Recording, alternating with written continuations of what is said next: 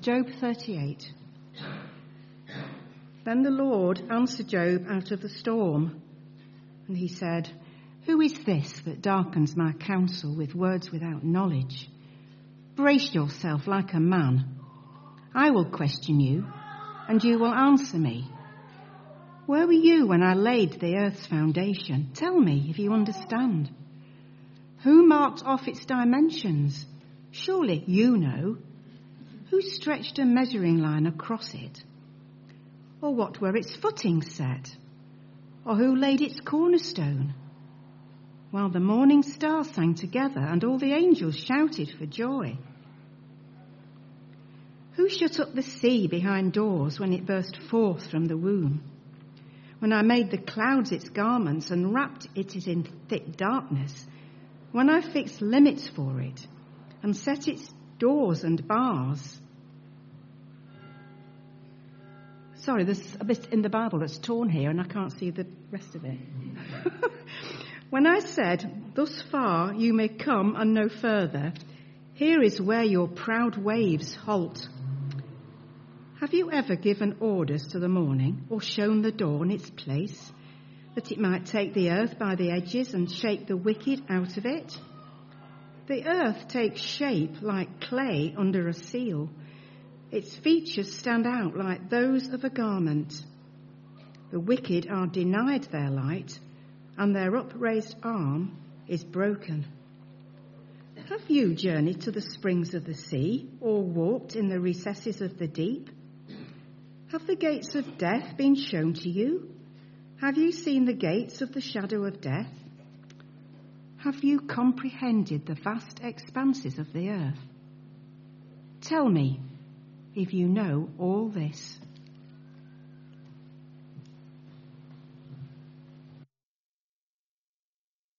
Picked up surprisingly quickly by some people whom I suspect may have had their own agenda, and it spread around the world with the speed that modern technology permits.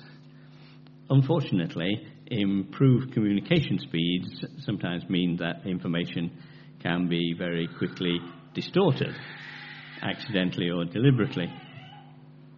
And so it was that this story was picked up by the Daily Mail. Yes, the Daily Mail, hardly known for its journalistic rigour, never mind its academic rigour, where it appeared under the rather more catchy headline, "Getting older does not make you wiser," claim scientists. And here's how the report in the paper began. "It's long been thought that wisdom comes with age, but scientists now claim that having more life experience doesn't necessarily make you more knowledgeable about life. In particular, old age doesn't seem to help people to get an intuitive knack for grasping how others think and behave," researchers claim. Now that's interesting because despite using the phrases knowledgeable about life and grasping how others think and behave, which are in fact the sort of thing that the researchers were investigating, the Daily Mail chooses, quite erroneously I think, to lump it all together under the much broader concept of wisdom. Now, before I'm tempted to say rather patronisingly, as a non-Daily Mail reader, that that's just what you'd expect to find in the Daily Mail, I have to admit, as a Times reader, the Times included the same story in almost identical terms in a full-length single column on its front page. Both papers reported, and again I'm quoting, that in the study, the elderly performed no better than the young in a test of how well they understood human characteristics. Understanding of human characteristics. Yes, that is precisely what the researchers said that they were studying. But is it wisdom? I don't think so. Well, okay, maybe part of it, but only part. So what is wisdom? And is it true that in general wisdom increases with age? Personally, I would argue that it is true, although you might want to argue that I'm biased. or even that I'm living proof that it's not true.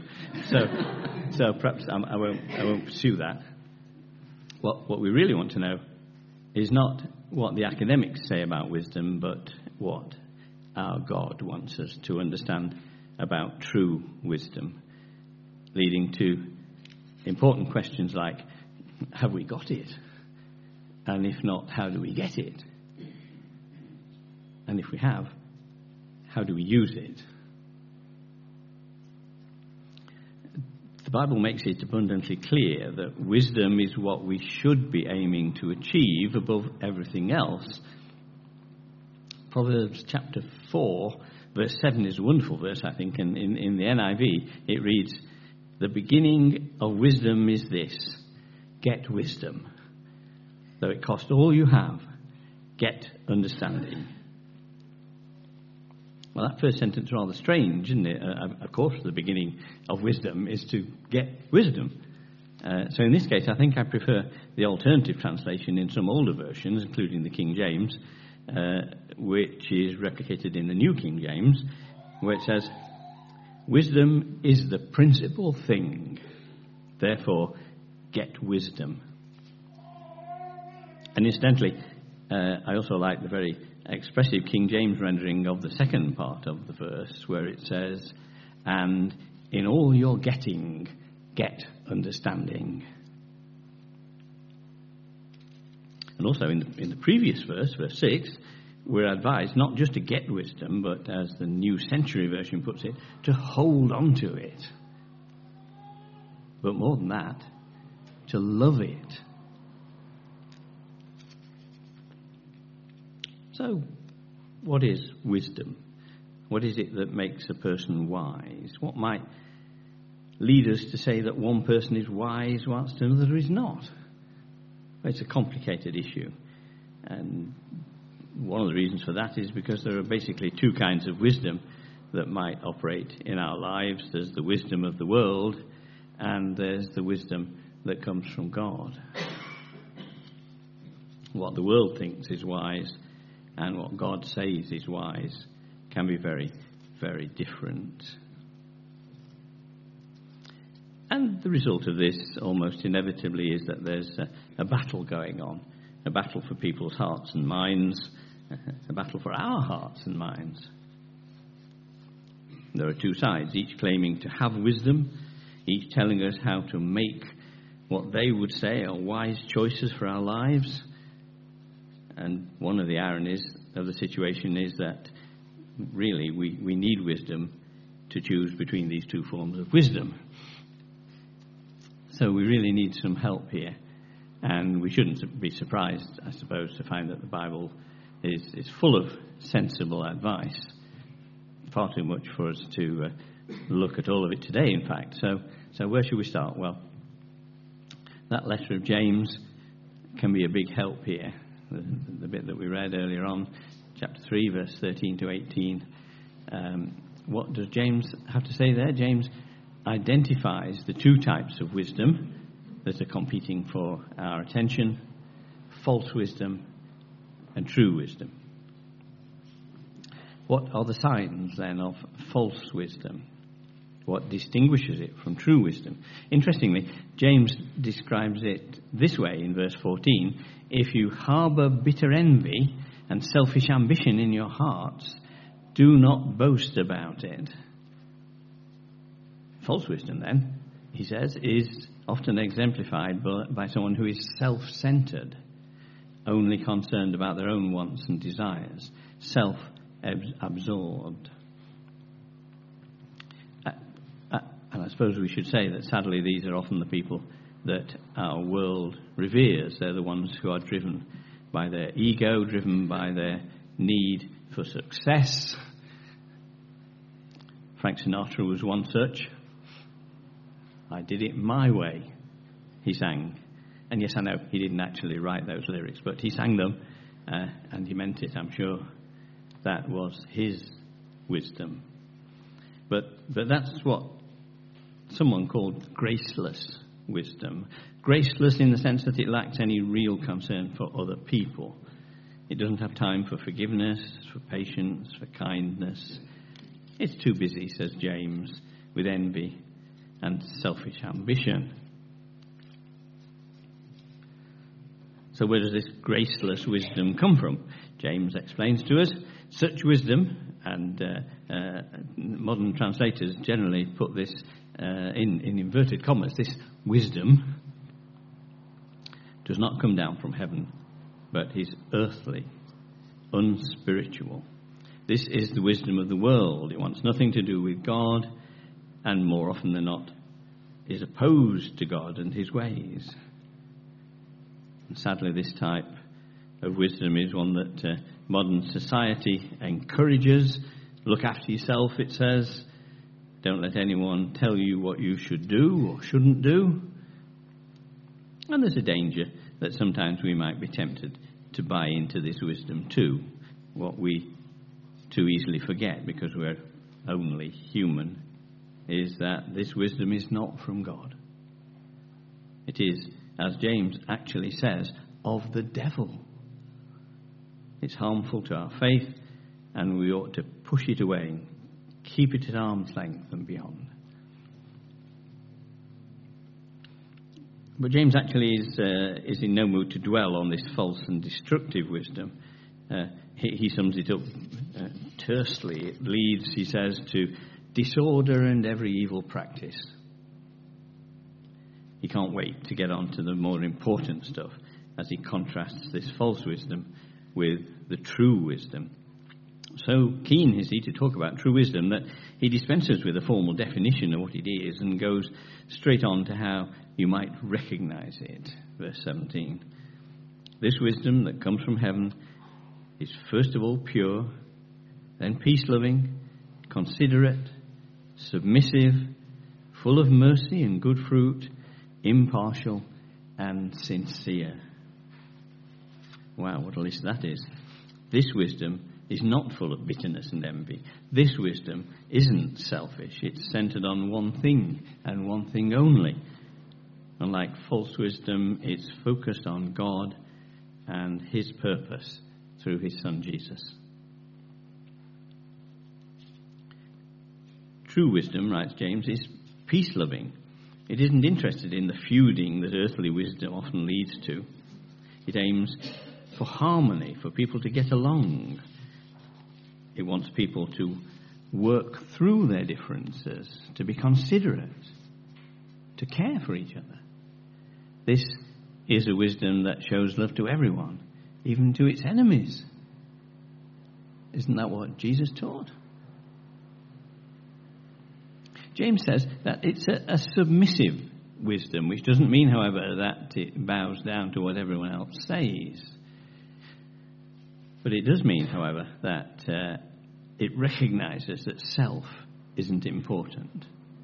A person who acts according to this wisdom is concerned about serving others and submitting to God's will, he says. This is a wisdom that's full of mercy and good fruit, as James puts it. It's a wisdom that shares the grace of God, a wisdom that knows Jesus as Lord and Saviour. It knows God's love, and it knows God wants us to share his love with everyone. Finally, James says that true wisdom is impartial and sincere. This wisdom doesn't need to make sure that everything is in our favour. On the contrary, it's focused on making sure everything is right and just, even if it means that the scales are sometimes tipped against us from time to time. It's a wisdom that searches out God's will and is determined to act on it regardless of the situation. It's a wisdom full of grace, God's grace. This is not a wisdom that comes from within us. It comes from God. It's a wisdom from heaven that comes to us through the Bible, through the prophets, and especially through the words and actions of Jesus. Well, this was not, of course, a new concept. James would be well aware of Old Testament passages that taught where true wisdom came from. Take, for instance, Proverbs 9 and verse 10, we saw earlier. The slightly puzzling translation that said that the beginning of wisdom is to get wisdom, but Proverbs 9 verse 10 is much plainer. the fear of the Lord is the beginning of wisdom. Now, that's very significant. So it's important, I think, to understand what is meant by fear in this context. It's not a word that always means the same thing in the Bible. It has a number of different meanings. It can mean the terror that you might feel in a frightening situation, such as in Deuteronomy 2, where God promised Israel that their enemies would be terrified of them. And in Joshua 24, it seems to describe the respect shown to a master by a servant who serves him faithfully. In other places, like Isaiah 6, verse 5, fear is the result of standing in awe in the presence of greatness. I think that the fear of the Lord that leads to wisdom is perhaps a combination of all those aspects. One writer defined it as the continual awareness that our loving Heavenly Father is watching and evaluating everything we think and say and do. And he quoted Jesus' words to the churches in Revelation, I know your works. And I think we need to keep that in mind. Yes, of course, God is our loving Father, but if we reduce his role to just that of a good buddy who exists only to look after us, then we are in danger of losing the respectful fear that is, the Bible says, the beginning of true wisdom. When the reality of God's true nature leads us to bow down and to worship, then we are on the path to gaining true wisdom, I think. It comes from always looking to God, worshipping him with our whole being, letting him rule and guide our lives, letting him and his teaching be the central focus of all that we do. This is true wisdom. And the Bible shows us some classic examples that we can aim to emulate. What about Job, for instance? I know that the world uses him as an example of patience, but I think we should celebrate him for his wisdom. You know what happened to Job. He was a religious man, and he was a rich man with a good life and a large family, and suddenly, disastrously, his world fell apart. So, in the custom of his day, he tore his clothes and shaved his head. And then what did he do? He fell to the ground and he worshipped God with the famous words, the Lord gave and the Lord has taken away. May the name of the Lord be praised. True wisdom. But, of course, there was worse to come in Job's life. He became very ill with a debilitating skin disease, which was the last straw as far as his wife was concerned. Her less than sympathetic advice was that he should curse God and die. What was his response? Well, after telling her not to be so stupid, he reiterated his position. Shall we accept good from God and not trouble? He may not have liked or understood what was happening, but his wisdom, and it must have been true wisdom from above, guided him to take the longer view and to trust in God's way. And if you read the whole book, not now, you'll see that in the end he was rewarded for his faith and his wisdom. Of course, if you say to most people, Bible character with wisdom, their reply, if they have one, would probably be Solomon. And there's a lot to learn from Solomon's life, but I'd actually like to home in on one aspect, or two maybe, which helped to answer a couple of questions that I posed earlier on. One of them was, how do you get wisdom? The right kind of wisdom, that is. Simple question, and if you look at Solomon, you'll see that there is a simple answer. How do you get wisdom? You ask God for it. Solomon did just that, and he got his wish. It's as simple as that, isn't it? Well, yes and no. You'll recall that because Solomon asked God for wisdom rather than riches, God gave him riches as well as wisdom. And thereby hangs a tale, or rather a salutary lesson, for us. The record of Solomon's subsequent life includes some extraordinary acts of wisdom, but also, shall we say, some less than wise choices, which in a way provides the answer to that other question: what should we do with wisdom when we've got it? The answer is that it's still up to us to apply this wisdom in a world that continues to tempt us into difficult circumstances. God doesn't grant us wisdom and then place us in a world where we're protected from the need to use it. Of course not. But he will continue to guide us towards wise paths, I'm sure, if we continue to ask him. But we can't finish these thoughts without a mention of one more Bible character, one for whom true wisdom was second nature: Jesus, of course. There's so much we could say, so it's necessary to pick out a couple of things to illustrate our theme. I want to focus on a couple of Jesus' parables which specifically illustrate the contrast between those who are wise and those who are not. And that in itself makes them worth looking at, but they're particularly important, I think, because they relate to the behavior of people who claim to be followers of Jesus, but whose lack of true wisdom seems to cause them to be excluded, and that's very sobering. In Matthew chapter 7, from verse 21, we read of people who claim to be disciples. Did we not do this and that in your name, they said? Only for Jesus to say, I never knew you.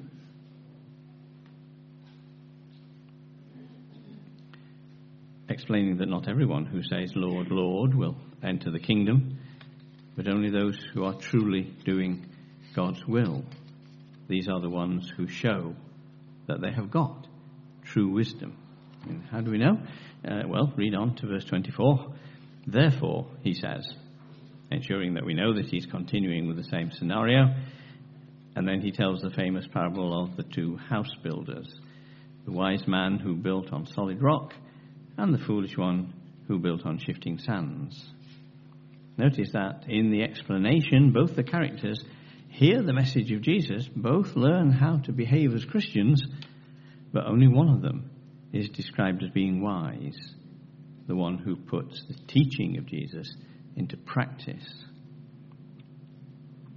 And that's not the only time when Jesus made that point in a parable. Have a look sometime at the beginning of Matthew 25, the parable of the 10 virgins. The situation here is just the same. It's a message about people who all are, or claim to be, followers of Jesus looking for his return. It's not about some who are followers and some who are not. It is, of course, a parable about the return of Jesus. We know it is because it's part of that section of the gospel where Jesus answers the disciples' question in chapter 24. When will this be?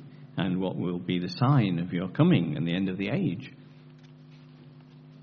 And in the parable, 10 virgins, perhaps bridesmaids, are waiting long into the evening to welcome the bridegroom when he arrives ahead of his marriage.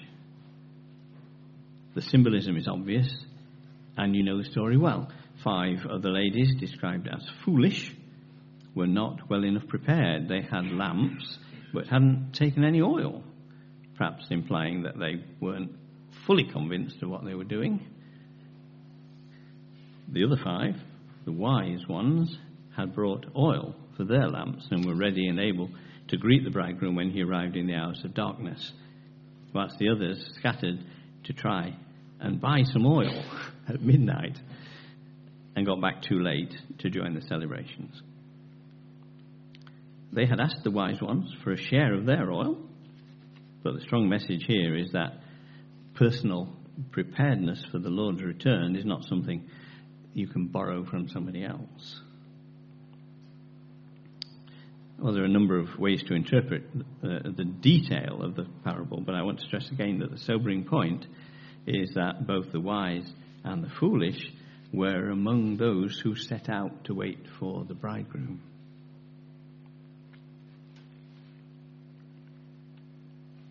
So I'd like to just finish with a a few words from Jesus' most basic, perhaps best known teaching, so-called Beatitudes in Matthew 5.